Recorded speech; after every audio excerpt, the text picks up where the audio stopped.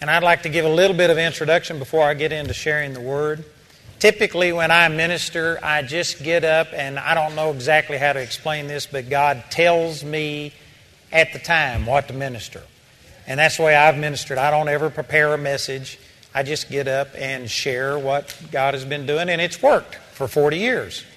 So that's the way that I normally minister. But there are a few times that God speaks something special to me, and God spoke something very special to me about these meetings. And I'm going to be sharing. He showed me this months ago because primarily a lot of it was He was dealing with me personally about some of these things. And I just felt that this is what God wanted me to share. So I'm going to be sharing a teaching that I did back in 2002 entitled Don't Limit God, or Taking the Limits Off of God. And the reason I did that, I need to give you a little bit of background. I've had a number of times that God has supernaturally touched my life, but one of them, if you've listened to anything I've ever taught, you've heard about March the 23rd, 1968. All of my Bible college students, that's part of their requirements. They've got to know that date before they can graduate. But boy, God just transformed my life. I've never been the same, and that started everything going. And I've been in ministry since 1968. But then on January the 31st of 2002, it was a culmination of about 40 days worth of things that had been happening. We were having to move from a facility we had outgrown, about 14,600 square feet, and we were looking for a new facility, and Jamie was working with a realtor while I was gone ministering, and they looked at a building that was 30,000 square feet. And I remember Jamie saying, "Oh, this ought to last us forever." And when she said that, it was like, oh no, my vision is much bigger than that. But I realized, Jamie and I share everything. And I hadn't told Jamie my full vision of what I felt like God had told me to do. And there's lots of reasons for it, but the bottom line is that you get afraid of people rejecting your vision. And back when I first started, people stayed away from my meetings by the thousands. It was just amazing. I mean, I ministered in Sigaville, Texas for 2 years, and the largest crowd we ever had was 15 people. And most of the time it was 4 or 5 people. And so, it just didn't seem to be appropriate to be saying that someday you'd be on television and traveling the world and reaching people. And so I quit speaking it. It's like if you bend over and pet a dog, and every time you do it bites you, you quit petting it. And so I had quit speaking my vision, and that came to pass. Anyway, I'm not going to go back through all that, but there was about 4 or 5 things that happened that just showed me that I was complacent where I was. And some of you might get the wrong idea and think we weren't doing things. We had doubled in the size of the ministry from January of 2000 until January 2002. So it's not like we weren't reaching people and touching people and doing things, but I had become complacent, and I just wasn't pressing, and I wasn't believing God for bigger things. And the Lord started speaking to me in a number of different ways about how I was limiting God by my attitude. And it all culminated January the 31st of 2002. And it's a long story, but the Lord just opened up my eyes. And these are the verses that God used to speak to me. And what I'm going to do is just go through and show you some of the things that God has done to change my life. And since then, everything has just exploded in the ministry. We are seeing people's lives changed. It was, in my estimation, the second most important encounter with the Lord I ever had. And the thing that I've found out as I travel and minister is that basically this is the same thing that every one of us goes through. I'm going to talk about a lot of different things that limit what God can do through you. And if this helps you half as much as it's helped me, I guarantee you this could transform your life. I believe that we could see tremendous things happen out of this. Every one of you have an area of influence that God has given you. And most of us aren't doing enough with it. We serve a big God. I mean a supernatural, miraculous God. And most of us, our experience is natural. It's not supernatural. I often say that if your life isn't supernatural, it's superficial. You ought to be able to look at your life and say, If it wasn't for God, this could have never happened. This could have never happened. If you can explain your life away and say, I've done all of this, I've worked for this, this is all my doing, then you haven't tapped into God's plan for your life. God has a supernatural plan. And we have a supernatural God living on the inside of us, and most of us are limiting Him tremendously. And my testimony is that when the Lord showed these things to me, and I'm going to be sharing some things with you that are really good. Those of you that have heard the series that I did back in 2002, this is going to be an updated version, and I'm going to share a lot on imagination and how to get a vision and how to fulfill that vision that wasn't in that original teaching. So this won't be exactly the same. But it is my testimony. When the Lord spoke to me, this was January the 31st, 2002, about midnight, God just broke through, and I mean changed my life. And on February the 11th, I called my staff together. We had 30 people or so at that time. I called my staff together and I said, look, and I told them what God had done in my life, and I said, I don't know how long it takes to change this image on the inside. I don't know how long it takes to change the way I've been, but I said, I'm going to change. I said, I don't know if it takes a week, a month, a year. It doesn't matter what it takes, but I'm going to be different. And I told them that February the 11th. Within 2 weeks, my whole life had transformed. I was just shocked at how quickly things began to change. And things changed before I had time to start telling other people. It changed in ways that it proved to me that this wasn't something that I made happen. Like, for instance, in our finances, if you're thinking, about all of this, it was September the 11th was in 2001, and this was only about 5 months or something after that. All of the ministries that I'm aware of in the United States went way down. Some of them in crisis mode, and many of them actually came close to collapsing. Did you know that our income started going up?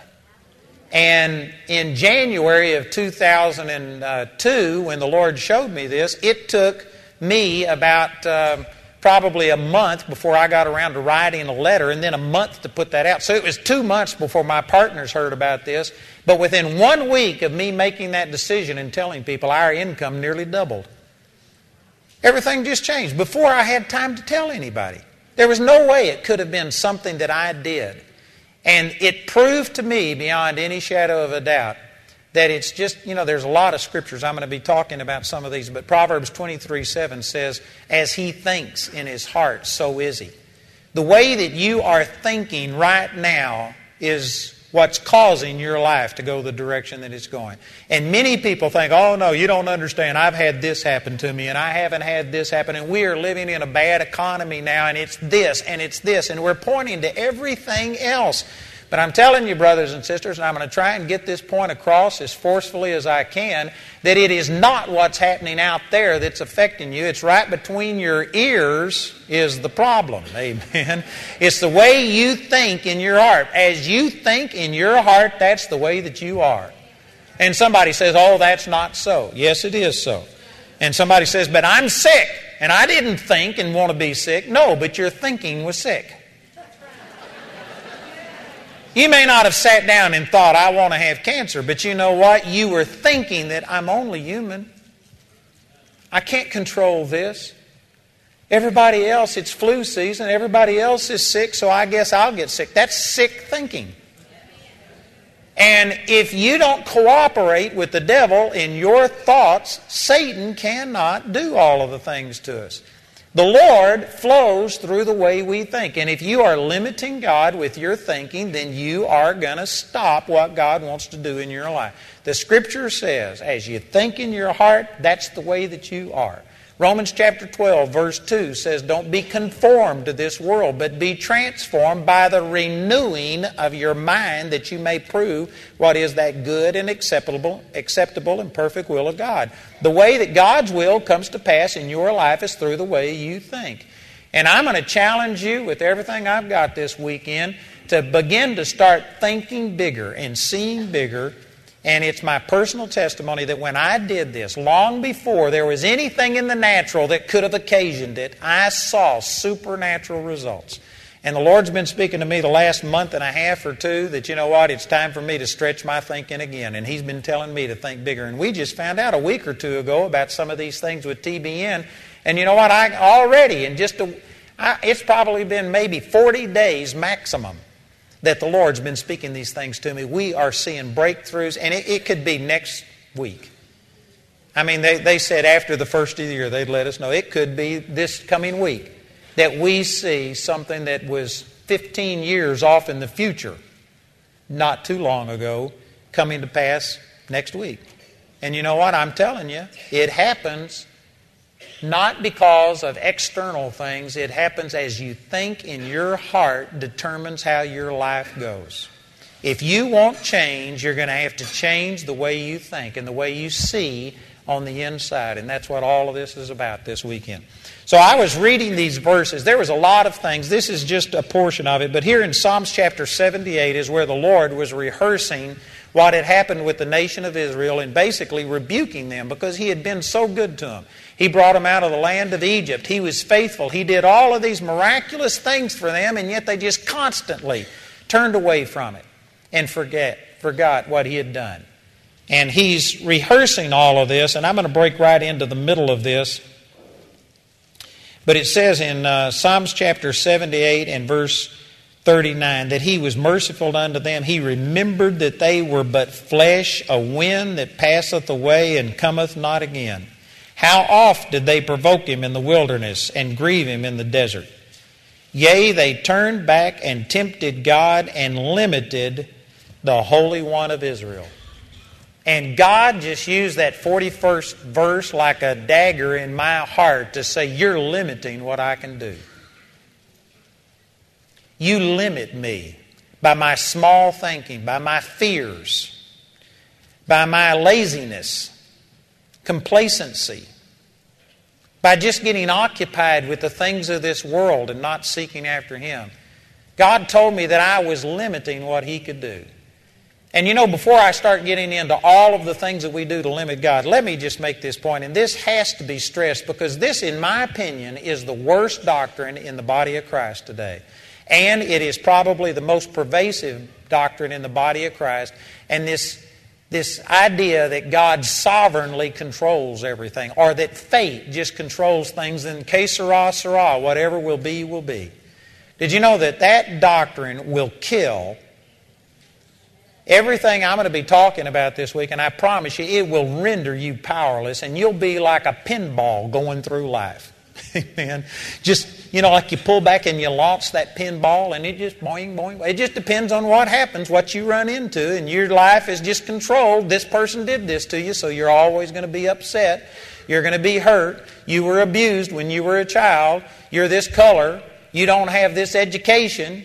Your family did this to you or whatever. And people go through their entire life being controlled by what somebody else does.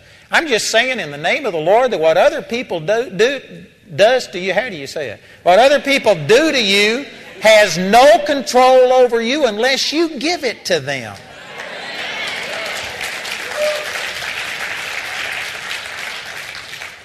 Nobody can make you bitter unless you choose to be bitter. You've got a choice to become bitter or better.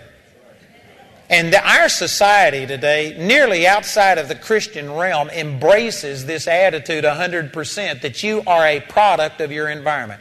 They don't give you any responsibility over your life. And they tell you that the reason you're this way is because you were abused when you were a child, because you didn't have a birthday cake when you were 3 years old, and that justifies you being a triple rapist and a murderer. I actually saw that on television one time, that a guy went back because he was denied a birthday party that justified him raping and murdering. Some of you think that's silly, but that's what people are doing today. And people are saying it's because this person did this to me and this. And they aren't taking responsibility for their life. I'm telling you that you have a choice whether you become bitter or better. Nothing has made you the way you are. Now, some of you may have had problems and opportunities that other people haven't had, and I admit that happens. But you can go to families where you have siblings that have the same gene pool. They were raised in the same environment. The parents were alcoholics. One of them will become an alcoholic and blame it on their upbringing, and the other one will become a total teetotaler and go the other direction. There is nothing in the natural that makes you be a certain way. Yes, we all have temptations. Yes, we all have problems. But you know what? You do not have to participate.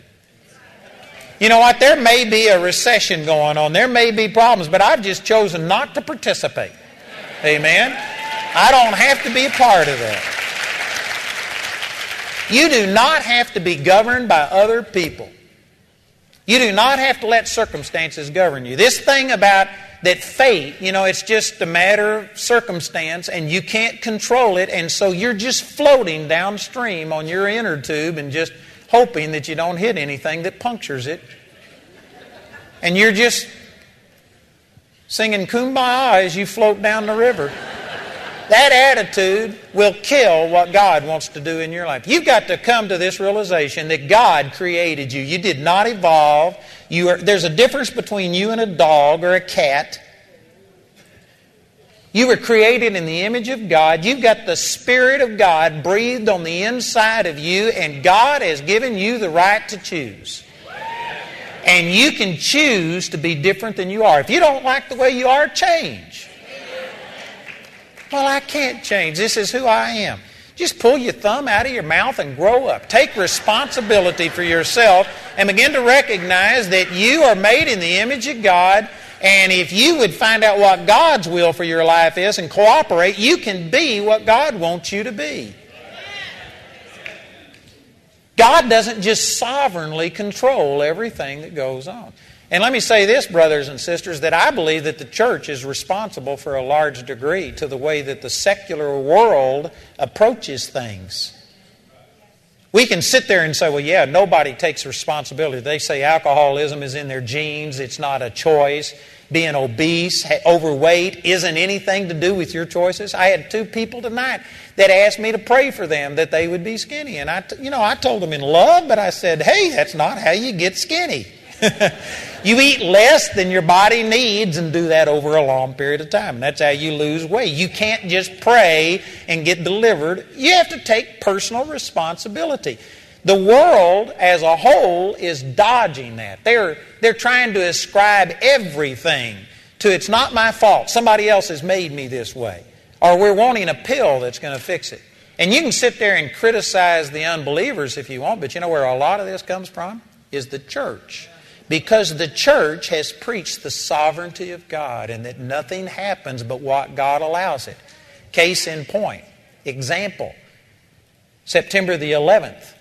Every major leader in the body of Christ that I heard on television got up and said, this is God judging America. That God is doing this. When the hurricanes hit, this is God's judgment on New Orleans for the homosexuality and stuff like that.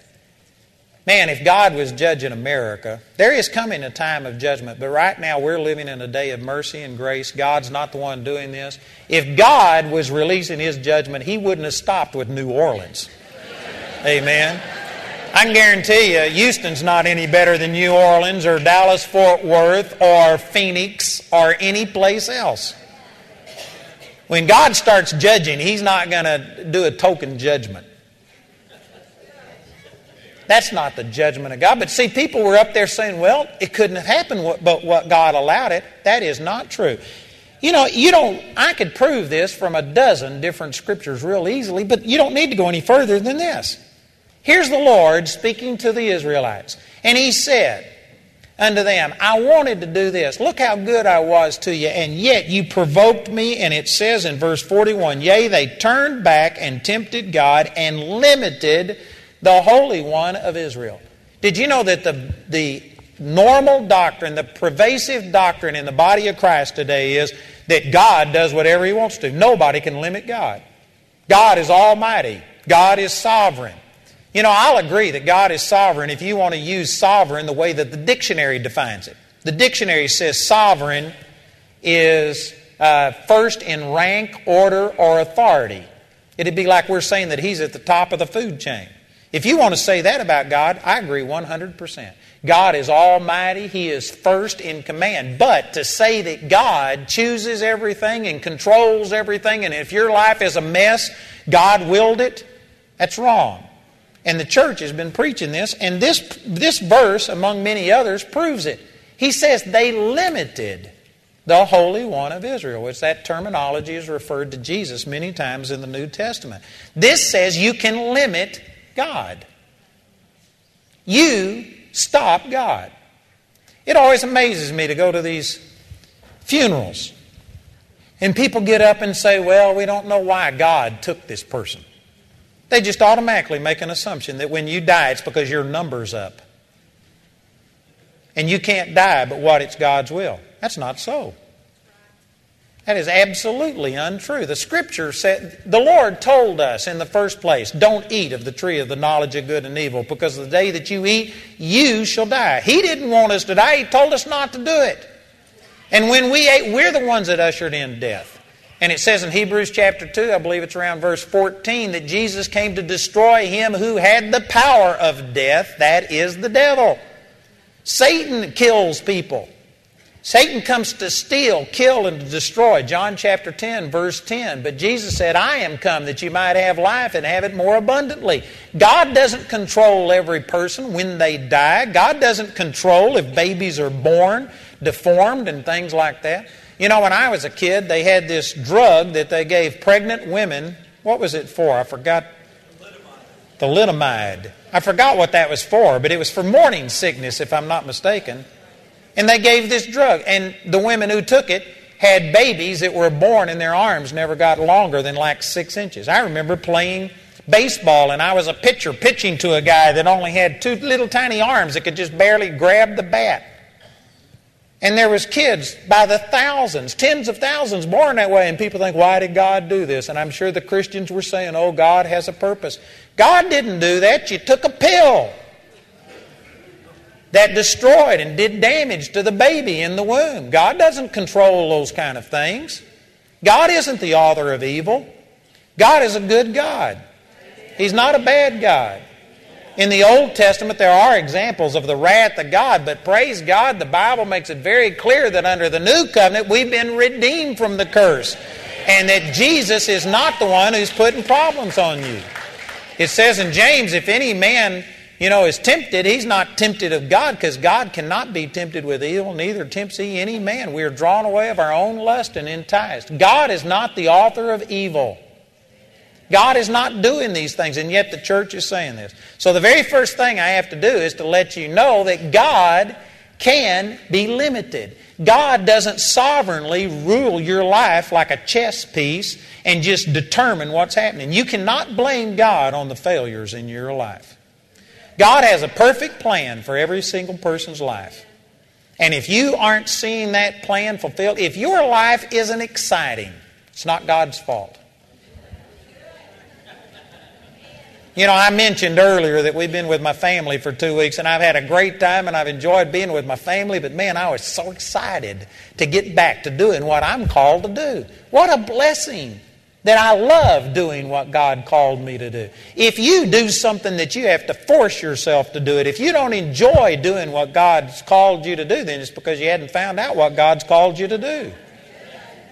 You ought to be excited about it. If your life isn't supernatural, it's superficial. If your life isn't going good, it's not because God doesn't have a plan for you. It's because you aren't cooperating. You haven't found out that plan. But I'm telling you that God doesn't just sovereignly control your life and make it work out. You have to pursue the things of God in order to receive it. I had a person one time tell me, I've prayed and God hasn't answered. I've sought and it didn't work. Keep your finger here. I'll probably come back to Psalms chapter 78, but over in Jeremiah chapter 29, this has become a popular verse. Lots of people know this. But in Jeremiah chapter 29 and verse 11, he says, I know the thoughts that I think towards you, saith the Lord, thoughts of peace and not of evil, to give you an expected end. And if you were to take this and put it in its context, it makes it even more powerful. Because in the context, It's talking about the judgment of God because these people had broken the covenant, because they had become idolaters and they were just doing everything contrary to what God said. And this was a different covenant than what we have today. God's wrath was being vented, and He had told them in this chapter, I'm going to send the enemy in. They are going to conquer your cities, burn your cities, take your women that are pregnant and rip them up. Total death, destruction. And in the midst of Him pronouncing this judgment on them, He says, but I know the thoughts that I think toward you. This isn't my plan. This isn't what my will for you is. My will for you is peace, to give you an expected end. The Lord, in the midst of pronouncing judgment over these people, is lamenting the fact that He couldn't do what He wants to do because they wouldn't cooperate with Him. And then He says in the next verse, then shall ye call upon me, and you shall go and pray unto me, and I will hearken unto you, and you shall seek me and find me when you shall search for me with all your heart. This doesn't say that you just seek and find. It says you seek and you will find me when you search with all of your heart. There's a lot of people that say, all right, God, if you can reveal yourself to me in the next 5 minutes before my favorite movie comes on, you got 5 minutes. Perform. It's not like that. It's not like that. You have to seek with all of your heart. Or another way of saying it is that as long as you can live without knowing what God's will for your life is, then you will. But you know what? When you reach a place to where, God, I'm sick and tired of being sick and tired, and I'm going to find out what your will for my life is, and you go to seeking with all of your heart. There is not a person ever in the history of the world that has sought with all of their heart that God hasn't answered. It says over in 2 Chronicles chapter 16, verse 9, I believe it's either 1st or 2nd Chronicles, it says, the eyes of the Lord run to and fro throughout the entire earth, seeking to show Himself strong in behalf of those who are perfect in His sight. Perfect in His sight doesn't mean that you're sinless or that you don't have any problems. It's talking about people who are seeking Him with all of their heart. And the eyes of the Lord are running all over the earth looking for that. God is here tonight. God is in this room. The Spirit of the Lord is in this room, searching every single heart and saying, is there anybody who really is seeking with all of their heart to let me be God and to let me move? When you seek with all of your heart, this Scripture says you find. There are no exceptions. And I imagine there's probably somebody saying, well, I've done that and it didn't work. No. You seek with all of your heart, you find. That's just the way that it is. And so God doesn't just automatically control. He's got a plan for your life, and it's thoughts of good, of peace. But you have to cooperate. You have to seek. And if you don't, then you can limit God. Let me make a statement here that may shock some of you.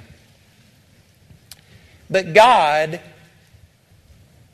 is limited to what you think He is.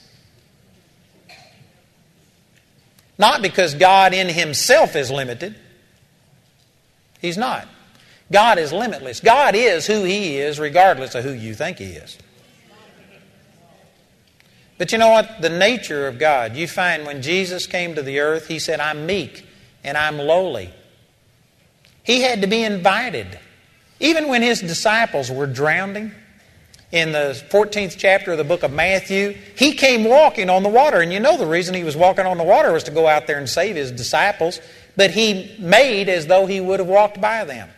He went out and showed Himself to these disciples that were in the midst of the Sea of Galilee drowning. But He didn't just go running out there and say, hold on, I'm coming. And He didn't save them. He showed Himself, and they had to cry out and ask Him for help. When He was walking after His resurrection to the road to Emmaus, He was with 2 disciples, and it says He would have gone further, but they compelled Him to come in. The Lord isn't going to say, can I come stay with you? He waits on you to invite Him in. The Lord, that's just the way that He is. He doesn't force Himself. You've got the right to go to hell. And He will defend your right. Nobody can force you to choose God. And so you have to invite Him in. You have to open up the door. And this scripture is talking about the fact that God doesn't just sovereignly control your life. He's got a plan for you, but you've got to seek before you find. And you've got to seek with all of your heart. And if you don't do that, you limit Him. So, because of all of that being true, the Lord is to you the way you believe He is. When I was a Baptist and believed that God passed away with the apostles and that miracles didn't happen anymore and that you couldn't be healed and the Holy Spirit, we thought that all of that stuff had ceased and that you didn't speak in tongues. Did you know what? When that's the way that I thought God was, He didn't force it on me. He dealt with me where I was. He loved me and accepted me, and I had a relationship with God based on, well, it certainly wasn't Spirit-filled the way that it is. I didn't pray in tongues, and yet He didn't criticize me over that. He met me where I was. He fellowshiped with me based on the way that I thought He was. When my dad died, I was told that God is the one that took him, that God needed him in heaven more than I did. You know what? That's not true. But that's what I was taught. That's what I believed. And did you know what? That's the way that I related to God, and that's the way that God was in my life. When I didn't believe that God did miracles, guess what? I never got any. When I didn't believe in the baptism of the Holy Spirit and speaking in tongues, guess what? I never spoke in tongues. When I didn't believe in those things, God just met me on the level I was. And you can see this in the ministry of Jesus. He would come to some people and say, according to your faith, be it done unto you. Other people, He'd come and He'd have to do things. Go spit on the ground and make clay and put it on their eyes and get them to do something. And He would meet people according to where they were. You know what? If you believe that God wants you to get up and go to a job that you dislike and suffer through the day and come home and sit down and watch television all evening and then go to sleep and get up and go to a job that you don't like, and you just do this over and over. And if you think that this is what life is all about, God will meet you right there. And you'll be saved and stuck. And you know what? You can hold on and you can still go to heaven. Somebody says, do you believe you have to have the baptism of the Holy Spirit and speak in tongues and operate in miracles and walk in victory to go to heaven? No. Matter of fact, you can get there quicker if you don't believe in all of these things, because you aren't going to be able to walk in health and you're going to die along the way, and you can still go to heaven. But why? Why would you want to do it that way? God is to you the way that you believe He is. And if you believe that it's hard for you to live a victorious life, then you know what? God will just meet you there, and He'll get you saved and give you an assurance of salvation, and you can struggle through, and when you die, you go to heaven and find out all that you could have been experiencing. But you can believe God for big things. You can take the limits off of God. You can limit God by your thinking, is what this verse is saying. And brothers and sisters, I believe that this is what the vast majority of us are doing. Most of us are shooting at nothing and hitting it every time. We are so afraid. You know, I had a guy come up for prayer one time, and he says, oh, I got this terrible pain in my neck. He says, would you please pray for me? And he says, I've also got pain down my back, my shoulders hurt. He says, I've got a sciatic nerve that goes down my leg and into my foot. And he just named off 5 or 6 things, and I was just listening to him. He says, but you know what? It's the neck that's really bad. If you could just pray over the neck, I could live with the rest of it. And I looked at this guy and I said, well, I understand what you're saying. If we were to ask God to take care of all of those things at one time, the lights in heaven might dim. I'm not sure that God has enough power to pull off 4 or 5 healings all at one time. And this guy, he just looked at me and he says, that was really dumb, wasn't it? I said, that was real dumb. I said, you know what? God can heal all of those things all at one time. But this is the way, I had 2 or 3 people out there tonight say that they had a bunch of things wrong, but this is the one thing that I really need. Like, we have to prioritize. God just, you can't ask Him for multiple things all at one time. He can't multitask. It just, got to make it easy for God. You know what? You're limiting God with that kind of thinking. You need to recognize that, man, God is awesome. Most of us are living so far below our privileges. You know, if you were to take the average Christian, and again, I compliment you. I know that many of you come from other countries, you come from other states. I'm not ragging on anybody. I'm glad you're here. But if you took the average Christian in this room and put you side by side with your unsaved neighbor or a person who's not born again who works with you, you know what? In many cases, you wouldn't be able to tell who the Christian is. There are many of you that get sick every time the cold season comes around, every time the flu season comes around, just like the people that don't know God. There are many of you, and again, I'm not saying this to rag on anybody, but there are some of you that have been depressed and discouraged over the economy because you've been plugged into the world and listening to what the world has to say instead of standing on the Word of God, instead of rejoicing. The Bible says when you see all of these things begin to come to pass, shout, rejoice, lift up your heads for your redemption draws nigh. If you are plugged into the Word of God and not plugged into the fear of this world, you would be rejoicing and praising God because, man, this thing is winding down to a close. This is our best hour. You could be rejoicing. And yet I can guarantee you there's some people sitting right in this room that you have fallen apart like a $2 suitcase, just like all of your unsaved neighbors and friends at work. I'm not saying that to hurt anybody. I'm saying it to enlighten our eyes. There ought to be a difference between us and a person who doesn't know God. We're alive and they're dead. You ought to be able to tell the difference between a alive and a dead person. You ought to stand out like a healed thumb. This friend of mine, Dave Duell, says he was at a church holding a meeting and a guy died and they called 911 and they came in and carried out half the auditorium before they found the dead person.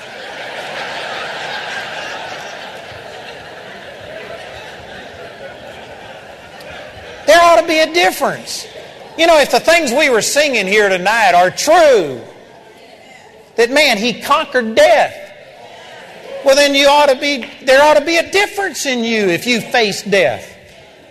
You can see a person raised from the dead, and if they don't raise from the dead, well, then you know where they've gone, and you don't have to weep as other people who have no hope. There ought to be a difference between born-again people and people who aren't born again. I'm saying all of these things, brothers and sisters, that, you know, we've embraced mediocrity. We've embraced living below the standard. Most of us look around and, oh yeah, we know that Jesus said that you can heal the sick, cleanse the lepers, raise the dead, cast out devils. The works that I do shall you do also, and greater works than these shall you do, because I go unto my Father, John 14:12. We know those scriptures, but that's not for most of us. Most of us aren't living there. Most of us aren't even moving that direction. I'm not saying this to condemn anybody, but I'm saying until you get stirred up and desire something different, you aren't going to get anything different. This isn't going to happen by fate. It's not going to happen sovereignly, where God just makes you become something. God gave you a free will, and God respects your free will. God is not going to force you to do anything. You have to stir yourself up or you'll sink to the bottom. Amen? Amen. Look over in Deuteronomy chapter 7 at this verse. It's the same context. This is Moses speaking right before his death. He's getting ready to go up onto Mount Nebo, and he's giving last-minute instructions to the Israelites, and he's doing exactly what David did here in Psalms chapter 78. He's rebuking the people and saying, how many times have you turned against God and kept God's will from coming to pass? The Lord never willed for the children of Israel to spend 40 years in the wilderness. He willed for them to come out. He had a period of time at Mount Sinai where He gave them the covenants and established the kingdom. But within 1 year, they should have entered into the promised land. But the people sent out spies in the 13th chapter of the book of Numbers, and they became overwhelmed with fear looking at the size of the giants. And because of that, they limited God. They disbelieved God, and they stopped what God wanted them to do. And so Moses is remembering all of this, and the Lord is speaking through Moses, and He's giving them instructions about this next time they go in and try and conquer the land. And He's telling them, all of these promises about how that the Lord will drive out all of the people in the land because of this. Let's see, it's verse 17. Well, let me back up and read verse 16. It says, "And thou shalt consume all the people which the Lord thy God will deliver thee. Thine eyes shall have no pity upon them, neither shalt thou serve their gods, for that will be a snare unto thee. If thou shalt say in thine heart, These nations are more than I, how can I dispossess them?" You know, for a long time I read that as being, if you say in your heart, "These nations are more than I, how can I dispossess them?" You were the one saying all of that. But if you interpret it that way, well, then there's no answer to this. Did you get what I'm saying? Some of you did. Here's what's happening. It says, if you will say in your heart, "These nations are more than I," then God is saying, "How can I dispossess them?" If you doubt, if you say, "God, this task is too big. God, I can't do this," well, then God can't do it through you. It's according to the power that works in you. Ephesians chapter 3, verse 20 says, "Now unto Him who is able to do exceedingly abundantly above all we ask or think, according to the power that works in us." Most people will just stop right there and say, He's able to do exceeding abundantly above all we ask or think, period. Matter of fact, I've gone into hundreds of churches and I said, "How many of you believe that God is able to do exceeding abundantly above all we ask or think?" And I remember one time the pastor on the front row stood up and goes, "Yes, brother, amen." And I said, "That's not true." And he just looked at me and I said, "Turn over here and read it. It says He's able to do exceeding abundantly above all we ask or think, according to the power that works in us." The word "according to" means to the proportion of, or to the degree of, the power that works in us. If you don't have any power, any faith stirred up on the inside of you, if you aren't believing God for anything, then God cannot do exceeding abundantly above all you ask or think. God has to flow through somebody. God always uses a person. And see, again, this goes against this whole teaching of the sovereignty of God, that God just sovereignly moves. There is no such thing as God moving independent of people. God moves through people. God always has to have a man or a woman. There has to be some person that God speaks through. Thank you for the hallelujah and the amen. The rest of you are thinking this over, but I'm telling you, that's what the Bible says. God raised up Moses. You know why? Because there had to be a person in a physical body that God was flowing through. I could unplug right here and teach for a week on the authority of the believer. God gave authority over this earth to physical human beings. And when God did that, that limited what God could do, because God Himself is a spirit. John 4:24 says God is a spirit. And God gave control over this physical earth to people with physical bodies. That is the reason why Jesus had to become a man. You know, I used to ask this question all of the time. God, why did you have to send Jesus? You're God. You could have done anything. Why did you have to send your Son and have Him crucified and go through all of this? And of course, that's a big question with a big answer, but the short version of it is because God was a spirit and He gave control over this earth to physical human beings. God had to become a man because all of us men were corrupted. We couldn't redeem ourselves, and so God had to become a man to come down here and deal with the devil. He had to become a physical human being. And Jesus allowed God to flow through Him in a way that put Satan in his place. Now Satan is a defanged foe.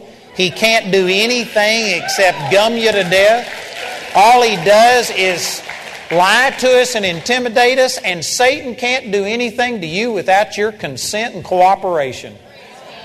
And the problem is we've been consenting and cooperating more than we should. And it's through intimidation and things like this. One of the things, the very first thing that I'm trying to do here tonight is before you can start believing bigger and taking the limits off of God, you've got to recognize that you have a say in this. that God isn't going to just flow through you without your consent.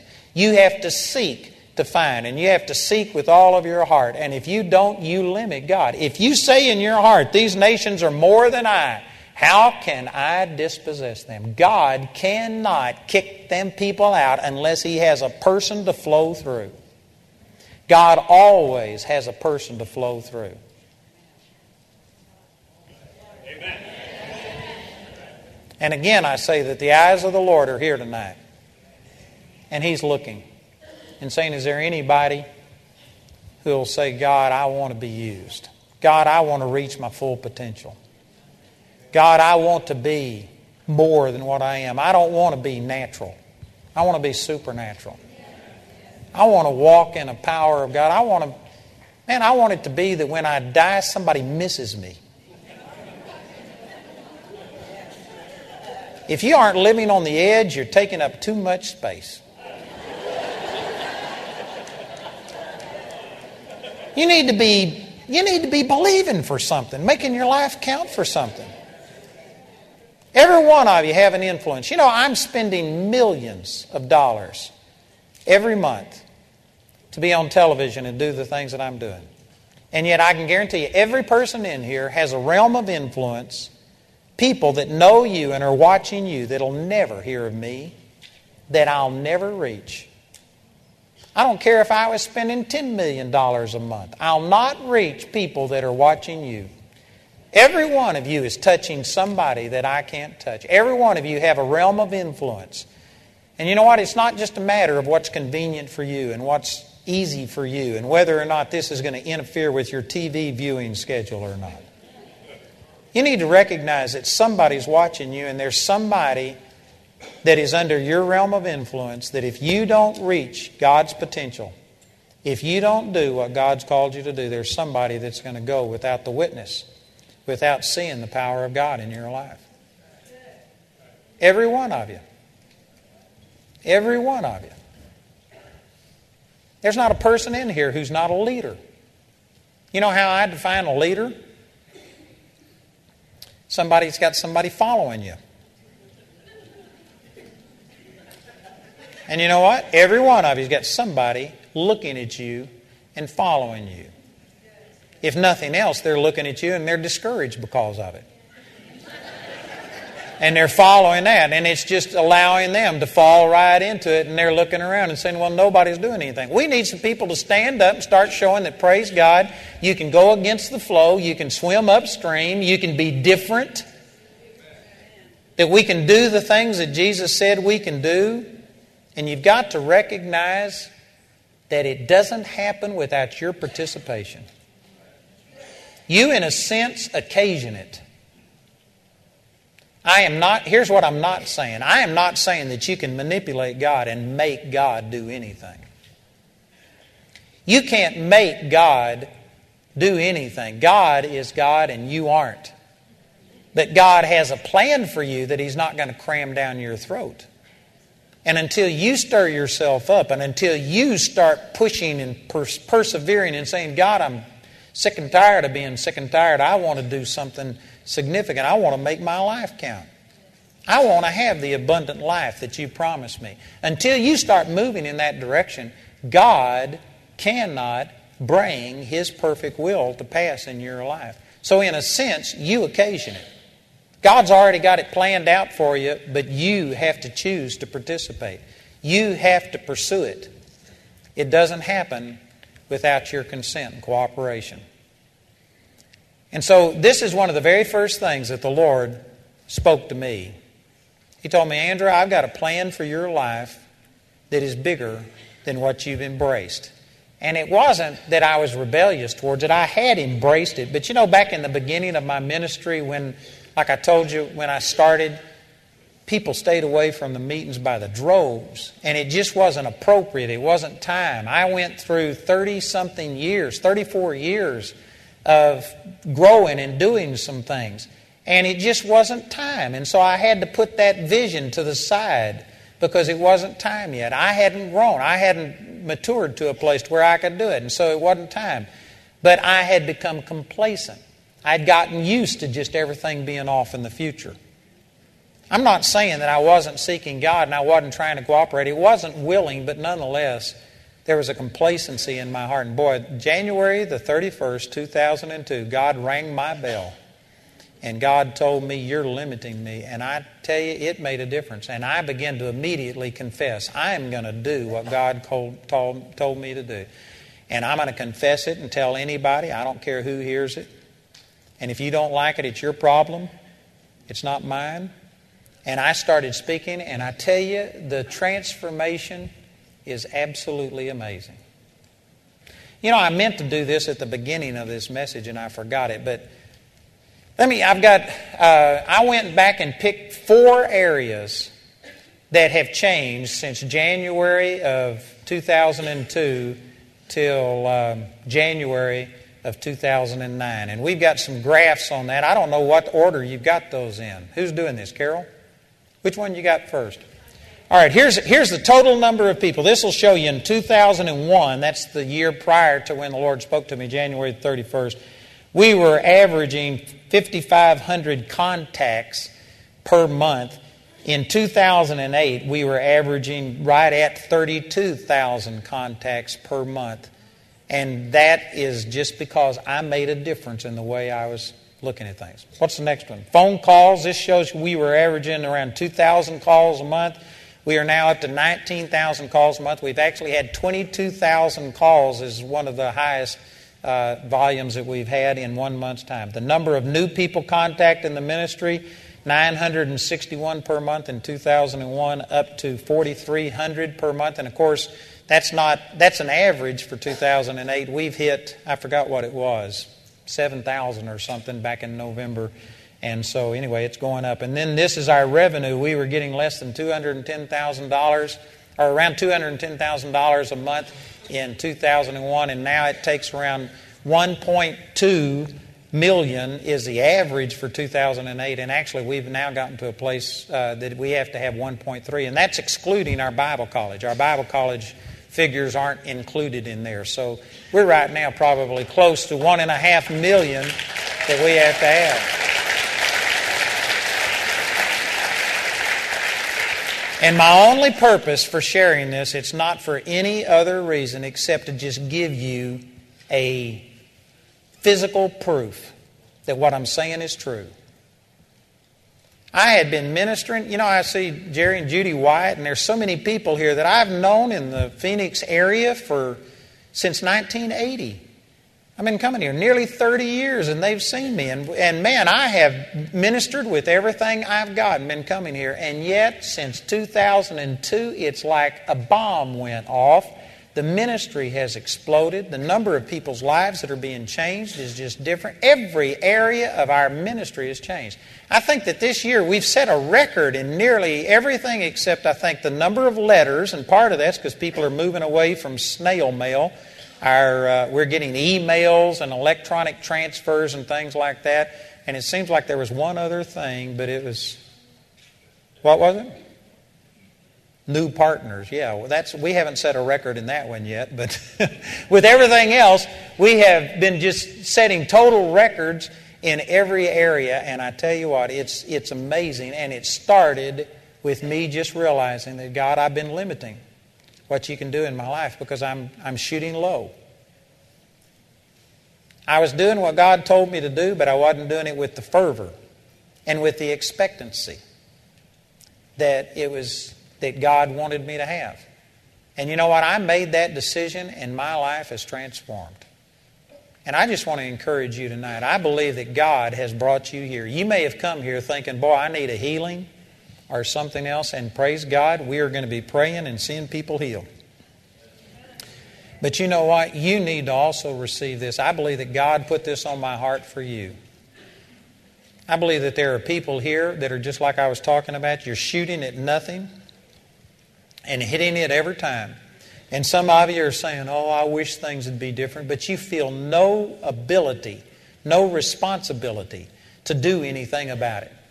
And so you're just praying and asking God for change, but you're keeping doing the same thing that you've been doing for decades. And you're frustrated and wondering, why doesn't anything change? I'm telling you, the change starts on the inside of you. It starts with you making a commitment and a decision. That God, I'm accepting responsibility. I believe you got a plan for my life. It's not me making you do something, but I have to stir myself up and start moving before you can fulfill your will in my life. And I believe that God has brought you here this weekend to get stirred up and to challenge you.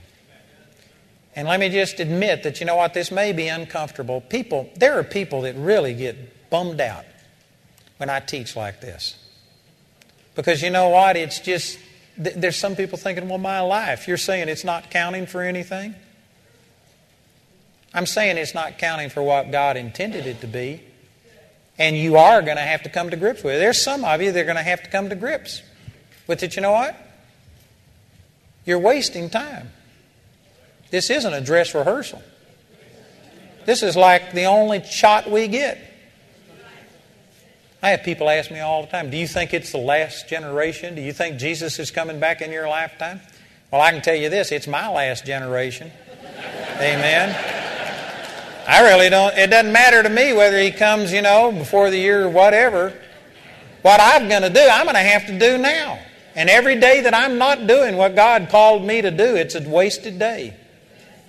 I need to be about my Father's business. I need to be doing it. And every one of us do. And it is going to unsettle some of you to realize that maybe you've lived for 10, 20, 30, 40, 50, 60 years, 70 or 80 years, and you've never found out what God's purpose is. But remember that Moses was 80 before he really found God's plan, before he began to fulfill it. And man, Moses made a tremendous impact.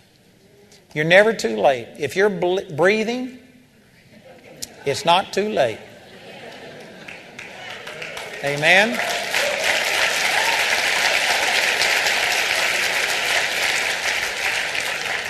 My mother turned 96 years old today. Today's her birthday.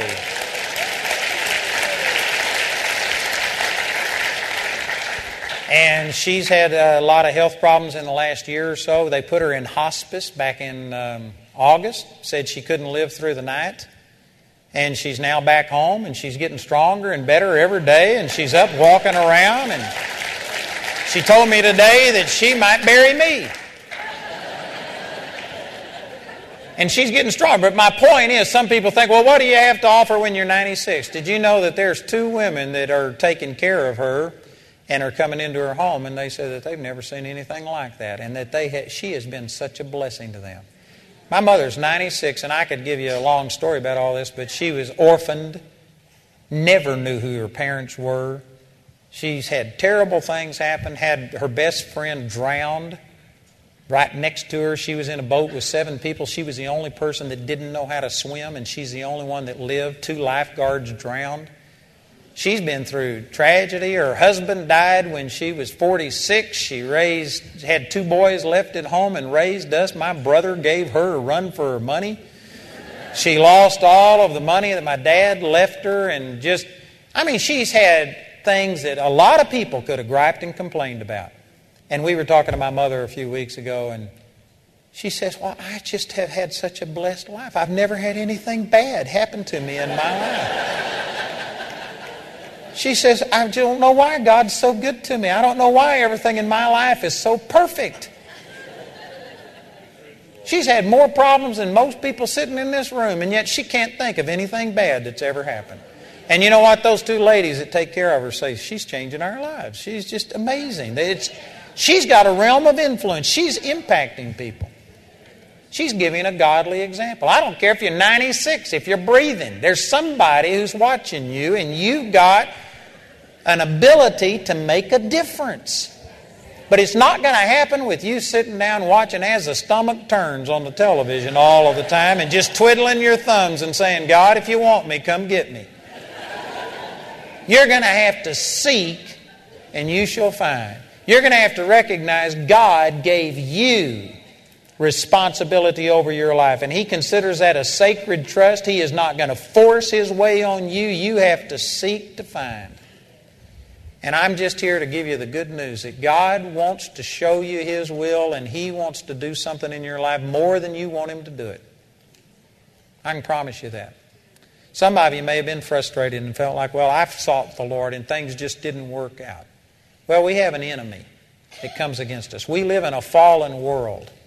This is going to be swimming upstream. It's going to take more effort than just floating downstream. But I can promise you God is for you. And if you will cooperate, God will reach you. You know, I was 12 years old when my dad died. And I remember being at his funeral, sitting on the front row, looking at an open casket, and his favorite song was How Great Thou Art. And they were up singing How Great Thou Art. And I remember as 12 years old, sitting on the front row, thinking, God, this doesn't seem like you're great. My dad's dead. And I prayed for him for 6 months that he would live. And it looked like my prayers didn't work. And it looked like there wasn't any answer. And I remember thinking, God, if you're great, then reveal yourself to me. Show me what you want me to do. 12 years old, and I didn't even know what I was saying. And yet I consider that to be where God started working in my life. It was 6 years later before I had that encounter with the Lord. But you know what? Here was a 12-year-old boy just saying, God, if you're really great, reveal yourself to me. And I really believe that God answered that prayer. That's all that it takes. But you have to be sincere. And I really meant it. I really wanted to know what God's purpose for my life was. And God revealed it to me when I was old enough to understand it, when I was old enough to receive it. I'm telling you, God's eyes are here tonight looking and saying, is there anybody who's wanting more, who's looking for something more in their life, who instead of being a part of the problem wants to be a part of the answer? You know, if you would just cry out from your heart, God would meet you. I don't know how many of you have ever heard of Dwight L. Moody, but he was a tremendous evangelist. He had a third-grade education, and yet he preached before every king and queen of his day, traveled the world, preached to hundreds of thousands of people before they had a microphone, was a mighty man of God. And you know what turned his life around? He was already born again, but he went to a little revival meeting. A man had been there for a week preaching to about 50 people. Hadn't been a single person converted. And Dwight L. Moody walked in as a young man and sat down in the back of the auditorium, and the guys said, the world has yet to see what God could do with one man who is totally yielded to Him. And Dwight L. Moody stood up and said, by the grace of God, I'll be that man. And you know what? He didn't do it perfectly. He wasn't perfect, but he shook 3 or 4 continents for the Lord, saw hundreds of thousands of people born again, and is still making an impact today through the Moody Bible Institute in Chicago, and there's one in Scotland, and he's still having an impact in the world because somebody says, by the grace of God, I'm going to give myself totally to the Lord. God's no respecter of persons. He'd do that here tonight. He will do the same thing here tonight. But you just got to make yourself available. Amen.